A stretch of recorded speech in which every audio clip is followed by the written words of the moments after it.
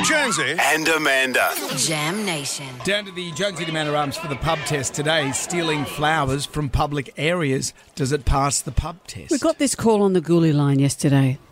Hi, Jonesy and Amanda. What gets my ghoulies is I have 2 Strelitzia or bird of paradise in my front garden. People are walking past and trying to break them off because they're beautiful and flowering at the moment.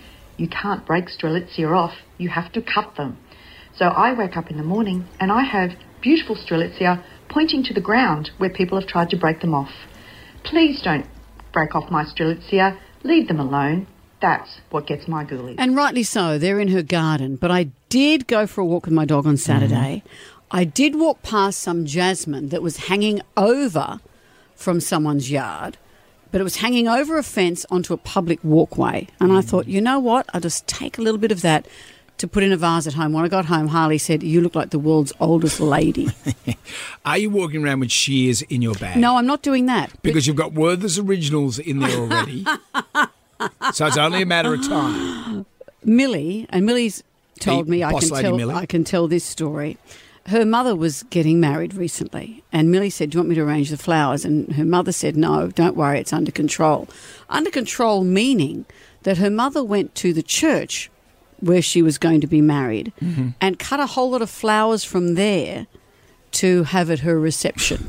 Well, that's from the church. From the church where she's about to get married. Well, she didn't get it from the graveyard. No, that is true.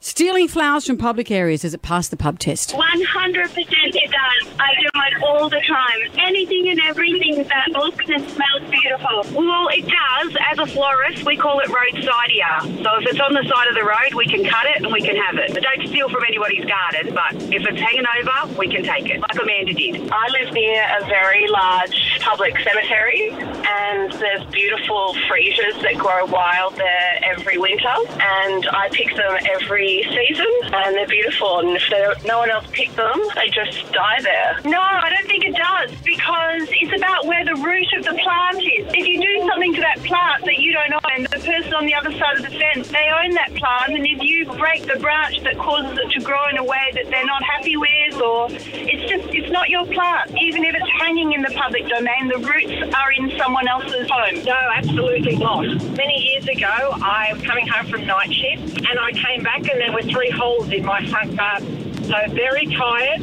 I drove around the suburb looking for my roses, and I found them. I called the police and I said, I know you've got better things to do. I said, but they're my roses in their front yard, but I took mine back. I don't know, actually. I was walking the dogs in the very end of a cul-de-sac, and there were some rock orchids, and they were prolific, and I thought, oh, I'll just grab a few. Anyway, kept walking, and I hear this, don't pick my orchids. And anyway, a couple of days later, my daughter was walking the dogs in the same spot, and there was a note in a plastic sleeve saying, please don't pick my orchids. They were planted by my late husband. Eek. Yeah, maybe just keep your hands to yourself. Keep off my birds of paradise, man.